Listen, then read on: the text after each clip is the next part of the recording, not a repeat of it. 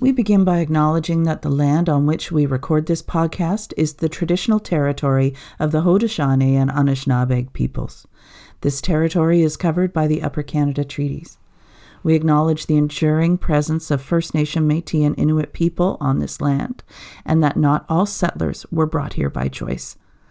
We believe it is important to move forward in the spirit of reconciliation, compassion, and respect. This is the Intersection Hub podcast, where we have candid conversations for social good. My name is Kimberly McKenzie. And my name is Paul Nazareth. We believe in the power of community, and that together we can continuously learn, support, challenge, and improve ourselves, our organizations, and our sector. Join us in the Hub. We look forward to getting to know you.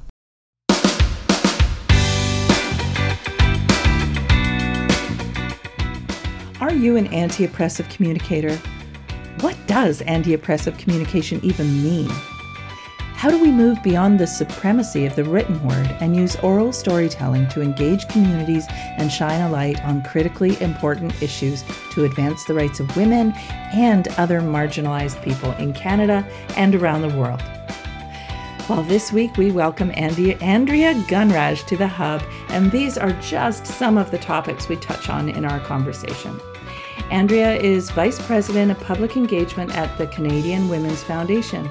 She has 20 years of experience in community-based programming and communications and has a passion for innovative public education and nonprofit leadership for social change.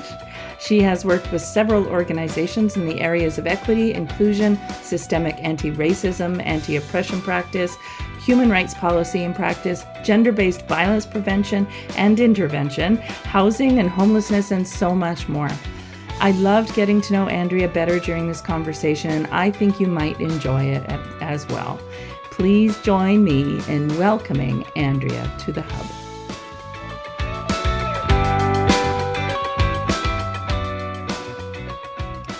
Andrea, I'm so glad that you could join us today. Thank you for making time. Thank you for having me. What inspired you to work in the charitable sector? I would love to know your journey to where you are. Well, thanks for having me, first off. And in terms of my journey in the charitable sector, it was maybe a bit of an accident in a sense, but of course, I don't believe there's any accidents. When I was younger, I witnessed gender-based violence in my family. And I think that helped me understand why it's important that we stop this violence. I knew it was widespread. I didn't know the facts. I didn't know that 1 in 2 women experience some form of sexual or physical violence in a lifetime. And of course, the rates are even higher for trans, two-spirit, and non-binary people from all the studies that we've seen. I didn't know those things, but I knew how common it was. I knew it was widespread. I'd been victimized in my own life in terms of sexual harassment, and it's just been something that has always been on the horizon and always felt really unacceptable to me. And I first got into this work by volunteering at an organization named METRAC, Action on Violence. And quickly thereafter, I got a job. They were so kind to me to allow me to even be involved in my new green self.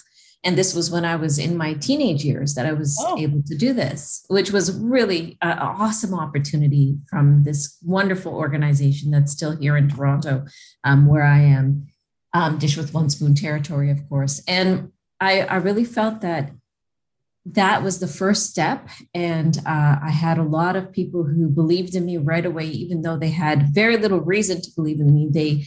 They saw something there that needed to be developed. They put their time and their energy into it. And I would say by and large, it was racialized women leaders who gave me opportunities that I got nowhere else. People didn't necessarily have to believe in me, but they did. They mentored me. It really showed how important racialized women are, period, to our communities and to addressing issues, social justice issues, and how important they are and how seamlessly they dedicate themselves to raising up young people like I was back then. And so since then, I was able to work in other organizations, awesome organizations, awesome colleagues.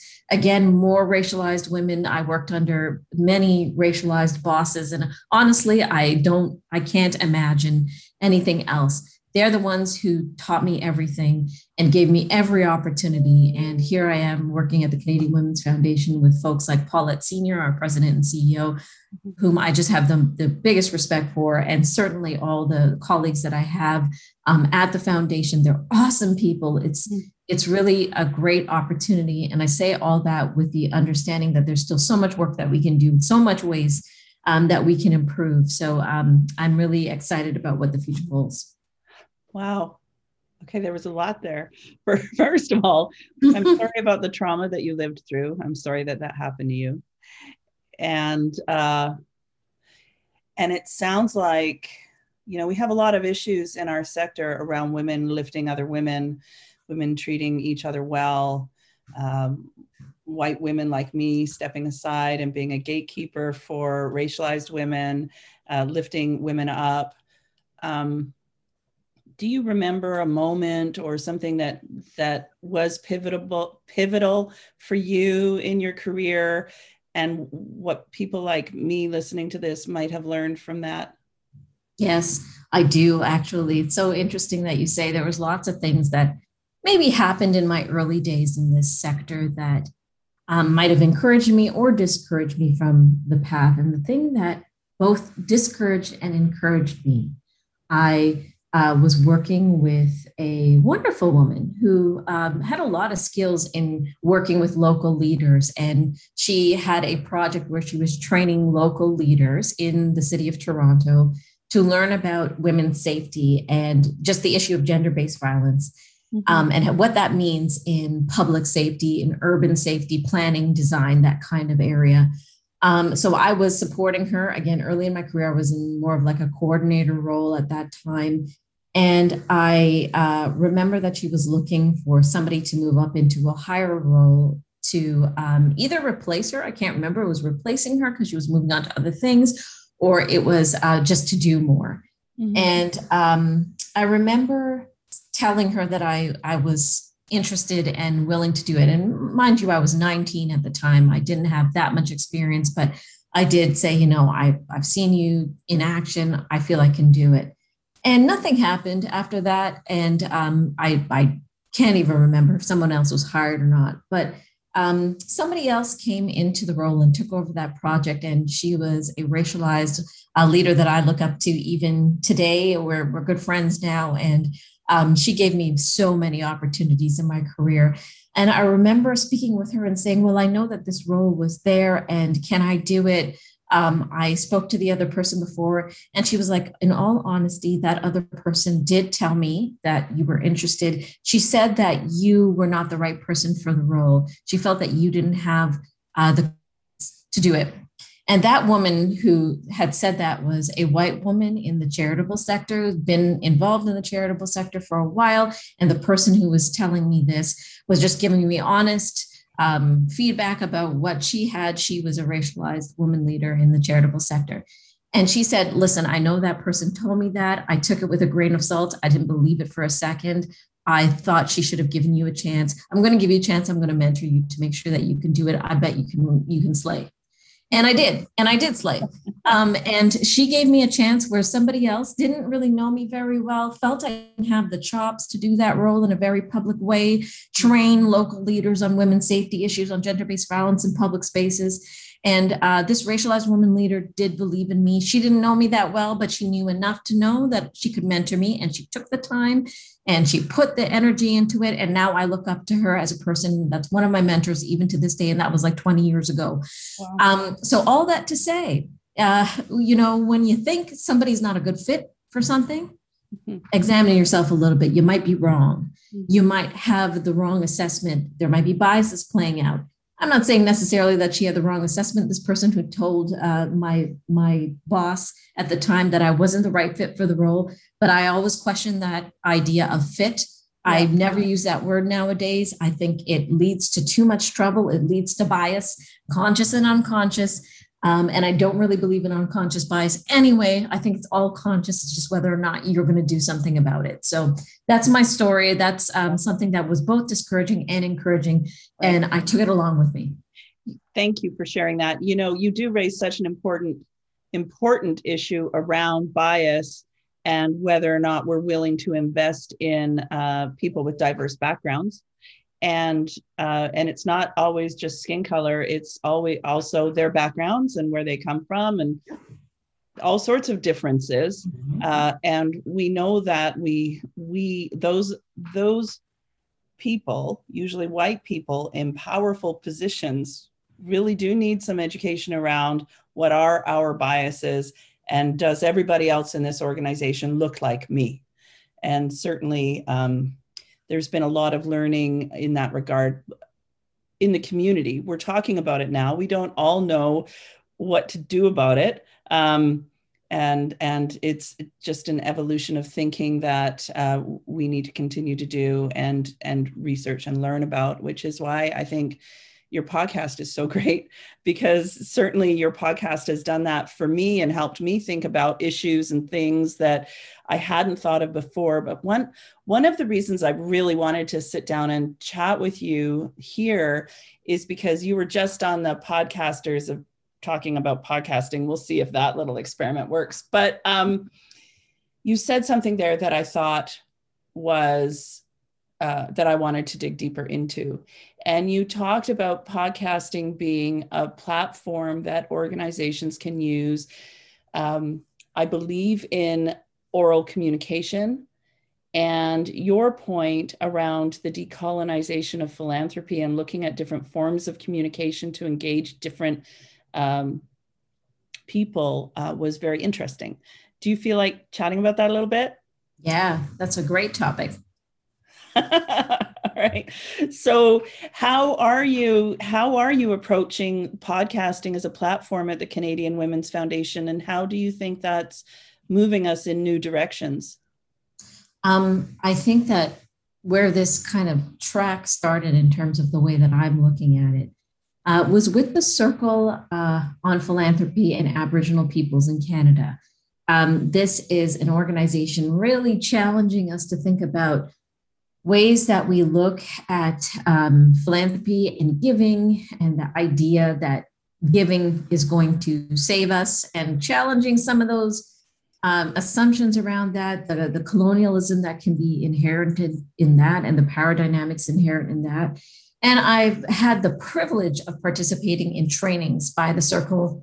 And they have this partners in reciprocity training. And one of the things early on that they helped us to think about is some of the ways we can decolonize the way that we work in the sector. Mm-hmm. And they spoke to the idea of the supremacy of the written word, mm-hmm. and how that tends to be a thing that happens actually in all sectors, but certainly this idea of overvaluing the written word, undervaluing storytelling, undervaluing oral storytelling in particular, and the traditions and communities that use oral storytelling. Certainly, they're speaking with respect to Indigenous communities on this land, Turtle Island land, but also I was very cognizant of the fact that actually it's a global thing. Yeah. Oral storytelling and using oral communications over generations and across communities is something very powerful. And when we overemphasize the written word, we lose the power of that, and we put down the folks who are using this as part of their ways of communicating. I always think about what it means to be an anti-oppressive communicator and what it means to decolonize the ways that I look at this tool. It should be a tool. It shouldn't be something that kind of ruins us or rules us in a way that doesn't serve us. So I've been thinking about that in terms of my obsession and overvaluing of the written word. Mm-hmm. And that's why I was really excited that my colleagues actually were the ones who came up with the idea of a podcast, All Right Now, with the Canadian Women's Foundation. And I just thought it was a really great way for me personally to train myself out of that over-reliance on the written word. And I think that what it has helped us do, actually, it's really interesting because we speak to the media all the time on gender justice issues. All the time, we're being interviewed by reporters doing great stories. But one of the things that happens because of the media framework and the fact that media is so often a form of advertising, they can only touch on issues and they must move on.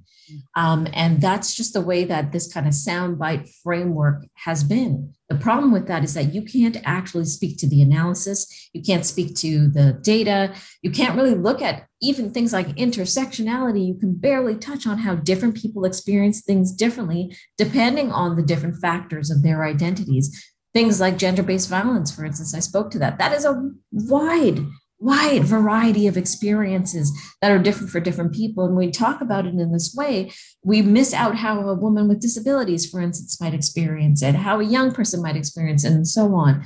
So I like the podcast because it allows us to get into some of this deeper storytelling in an oral format that allows us to kind of do both, get deeper into the things that we want to, that we miss out on. The idea of being an anti-oppressive communicator. I have never heard that phrase before. Can you help me understand what an oppressive communicator might look like? Is that a silly question? It's easy to let that one go by, but it's like, heaven forbid, I don't want to be an oppressive communicator. So what does being anti-oppressive look like? Well, I actually made up that term, anti-oppressive communicator. So please don't feel bad that you don't know it. Okay. It's made up. But the term anti-oppressive, yeah, that's right. I coined it. No, actually I didn't. The anti-oppression is not a made-up term. It's a very true term. And a lot of people have talked about, lots of smart people have talked about what it means to be anti-oppressive in their practice, whatever their practice might look like. It can mean lots of things, but for me, it means challenging even the mainstream forms of communication.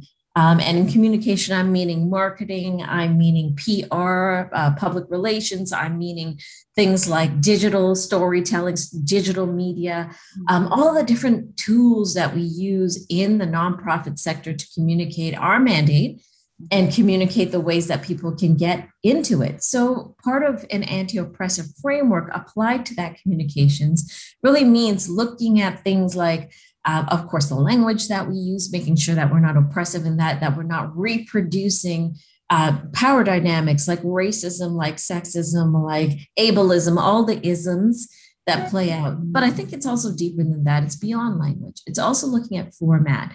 It's looking at how sometimes spin is used to speak to an issue. Is that what we're doing here, spinning? No. It's also looking at critiquing the ways that perhaps we can have a savior complex. Lots of people are talking about this in lots of different ways. I think that communications in the nonprofit sphere can kind of unwittingly perpetuate that savior complex.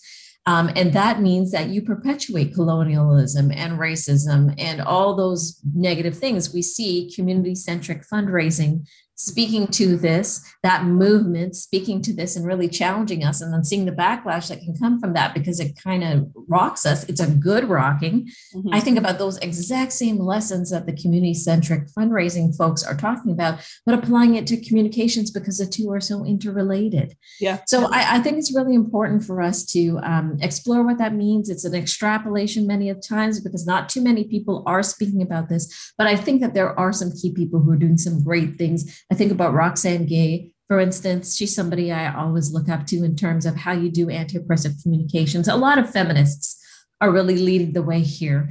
And I do feel like it's just an ongoing process of us just questioning everything and looking at alternatives, looking at how other people do it really well. Mm-hmm. I'll give you a little story. I was working with a partnership and I went to Ghana, which is in West Africa, and a Ghanaian village in more of the northern part of the country.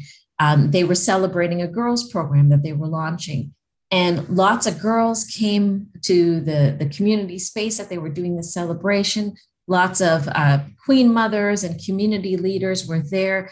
And it was just hundreds of people in the end. and the boys got together and did plays and did performances for the girls to celebrate with them. The girls did a bunch of presentations and performances. It was a good 5-hour affair. Mm-hmm. And I thought to myself, well, now this is communications. Mm-hmm. We might put out a press release. At the Canadian Women's Foundation, when we launch a program, we might put out a press release.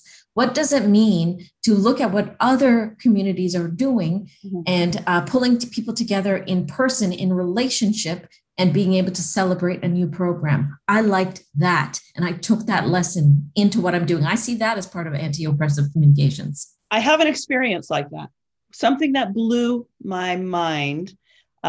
Years ago, I had the opportunity to travel with a charity in Southeast Nepal. So way beyond we went through the mountains to the plains of Nepal. There are flatlands in Nepal, right near India, and to one of the lowest caste villages there. And they didn't have books. The way they communicated was through stories. And there was a group of people who they would choose a topic and they would build a play, and they would act out a play in the middle of this village. And the play that I saw was about how that in that community, dowries are still a thing. Child marriage was still a thing. And so these strong people trying to change a culture would act out a play in the middle of the village around how marrying young brides wasn't a great thing and dowries are no longer a good thing. And other issues is how to vote and why to vote. And these people didn't even realize they could participate in electing their officials. And so I love that you mentioned that, because I haven't thought about that for such a long time. And I speak while I think.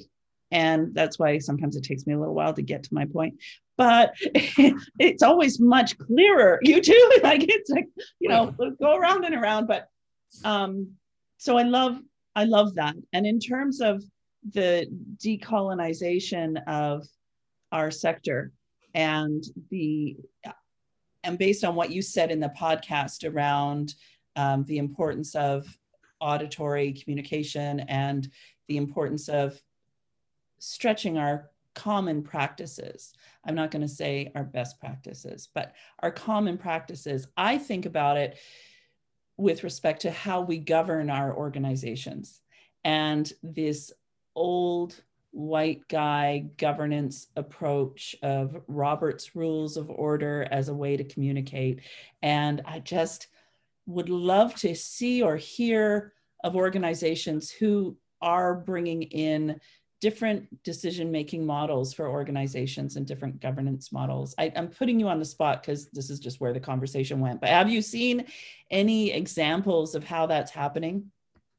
I have, and I feel that I've seen so much innovation in terms of this stuff in the gender justice sector, in the feminist sector, all over Canada. There are small grassroots organizations led by women and trans, two-spirit, and non-binary people who are doing things differently. They're doing governance differently than the common practice. I like that term, better than best practice, because what's best?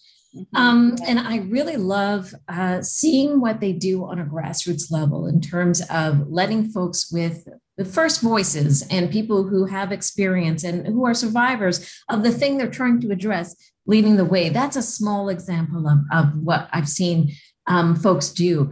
And because they are smaller organizations or maybe just don't have that much access to money and power, their best practices do not get taken up. And also, as you said, it is a kind of a colonial, mainstream, white dominated format in the charity sector. Even the idea of charity it needs to be questioned and needs to be looked at in terms of how it's just reproducing the same old model, the same power relationships. I think we look to them. I think that's where we have to start. And then we can start looking, of course, at the same time at other countries, other jurisdictions, like the one you mentioned in Nepal, like the one that I had the privilege of witnessing in Ghana. And just putting that into the ways that we do our models and the ways that we do charity work, and maybe even not doing charity work, but seeing it as change work in community. I think that's the way to go, honestly. And I love your example because it's showing how that community is changing itself. It's not asking or telling anybody to swoop in and try to make a change. That never works. That has been proven not to work. But when leaders, when particularly women rise within a community and say, hey, there's an issue here. How can we storytell? How can we open the voices for maybe young people to speak, for the people who are experiencing this issue to speak, to tell their stories, to do acting, to do music, and kind of create culture change that way? That's what we need to encourage. So that often means, when I think about philanthropy, that means making the relationships, having the relationships, making sure that they're healthy relationships, giving the money and saying, bye, do your best. Would love to hear about it in a future point. And that's what Decolonizing Wealth, that book, really speaks to. And it's a good one in terms of instruction for funders like the Canadian Women's Foundation and other organizations that give money and sometimes don't allow the best things to happen with that money. Mm-hmm. There's so much there. I have one small other story about that village that I think you would really like. One of the problems in that village is that the husbands were not going all the way to Kathmandu. It's a 12-hour bus ride to Kathmandu to go to work. So they were staying at home and abusing their wives. So the wives just started to take a little bit of their rice and stockpile their rice away.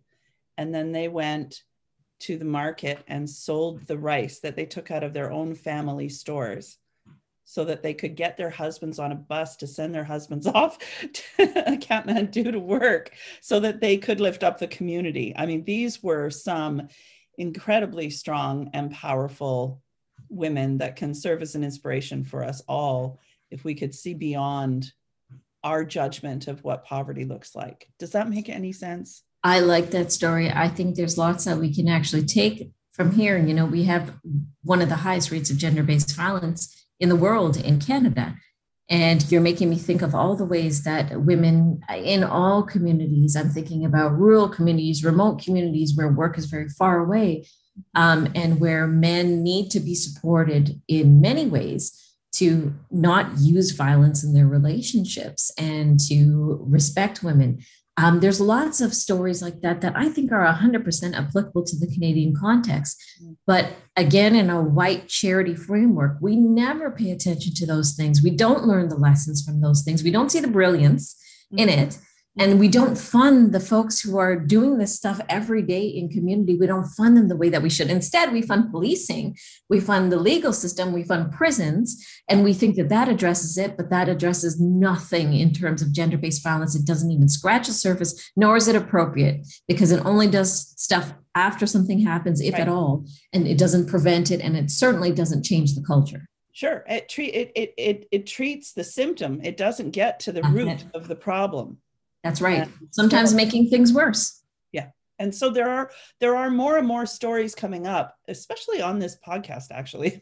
But there are more and more stories coming up of organizations that are working in community for collective impact, where they're trying to shift that power dynamic. And one of the things I would love to see, you know, maybe one of the challenges is that we live in this poverty mindset in the charitable sector where it's hand to mouth, we're on a hamster wheel, and we're not creating space to A, breathe, and B, have conversations around, we've been doing it this way for a long time. Does it still make sense for us?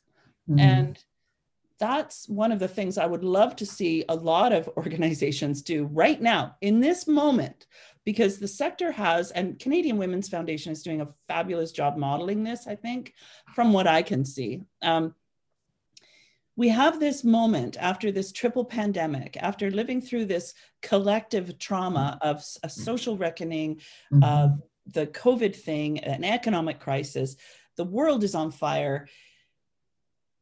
We have this moment to say, hey, wait, our systems across the sector are not working for us anymore. We absolutely must create a shift. And anyway, that's where I went with that. All that whole conversation is that I think organizations just aren't taking the space to stop and breathe and ask themselves those questions. The what if, why are we doing this? You know?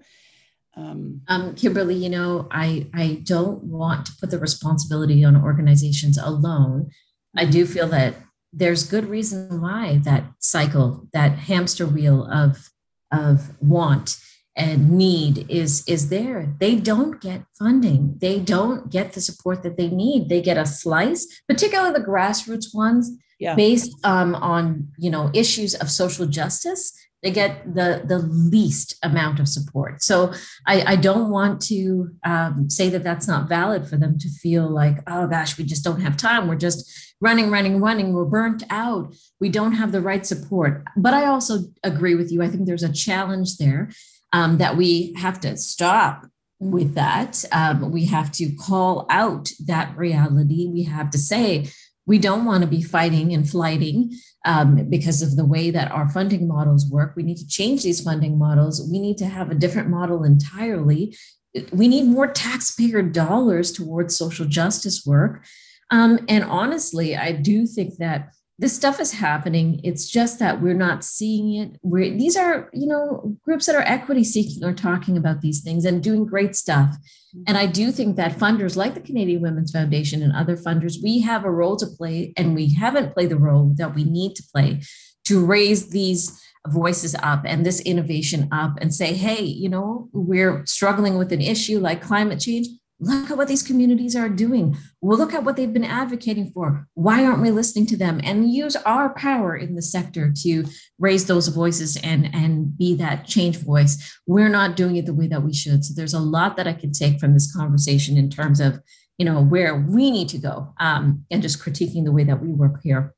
That's a really important and fair point. And I've done a lot of work with small organizations who think there's one particular funder in this province where it's so hard to get capacity funding, and then the capacity funding, it just happens over and over and over again. And they may have shifted how they're giving their grants now, but I've been caught in that cycle where the expectations of the funder are so great and so high that all the organization ends up doing is try to meet the needs of the funder and never actually getting the lift that the grant was intended to provide in the first place. Yeah.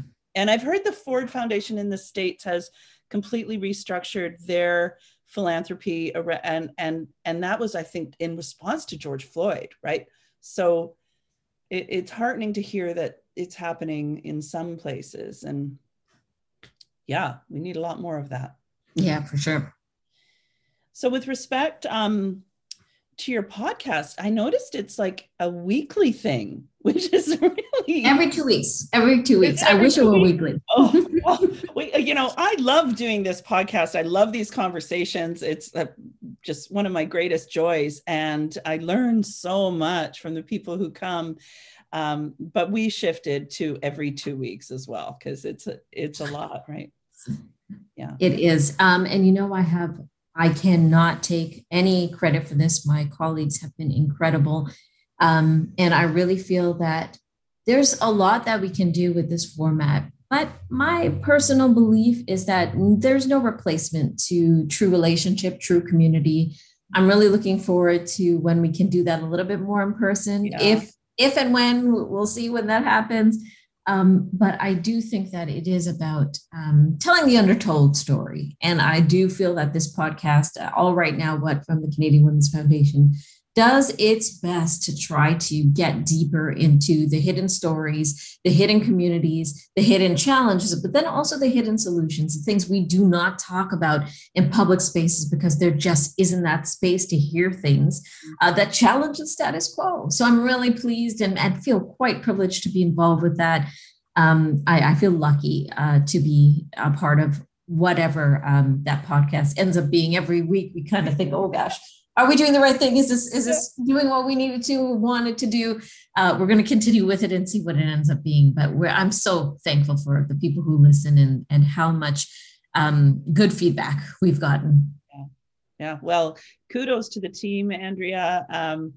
I love that. I love the intro where you talk about, we're going to talk about the subjects that you're kind of wondering why we're still talking about these things. And it's like, yes, why are we still talking about these things? Thank you. Yeah. Thank you. I'm sick of it. I'm really sick of it. I'm like, people talk about being a bad feminist. I'm just a grumpy feminist these days. I don't know. I hope it changes, but the grumpiness is huge. Well, the grumpiness is warranted. I think we should be making a lot more progress a lot faster than we are. So thank you for your contribution to that work and for teaching me so much. It's so nice to get to know you better.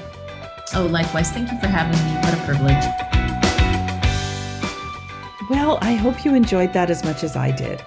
The next time I chat with Andrea, though, I am going to be sure to talk to her about how she is also a published author of fiction and nonfiction and holds a master's in criminology from the University of Toronto.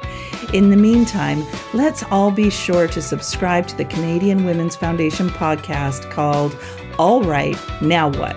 You can find the link to that in our show notes. And remember, if you like, subscribe, and share this podcast, even more people will be able to engage in conversation with us on these and other important topics. Thank you so much for making this conversation a priority in your busy day. See you next time.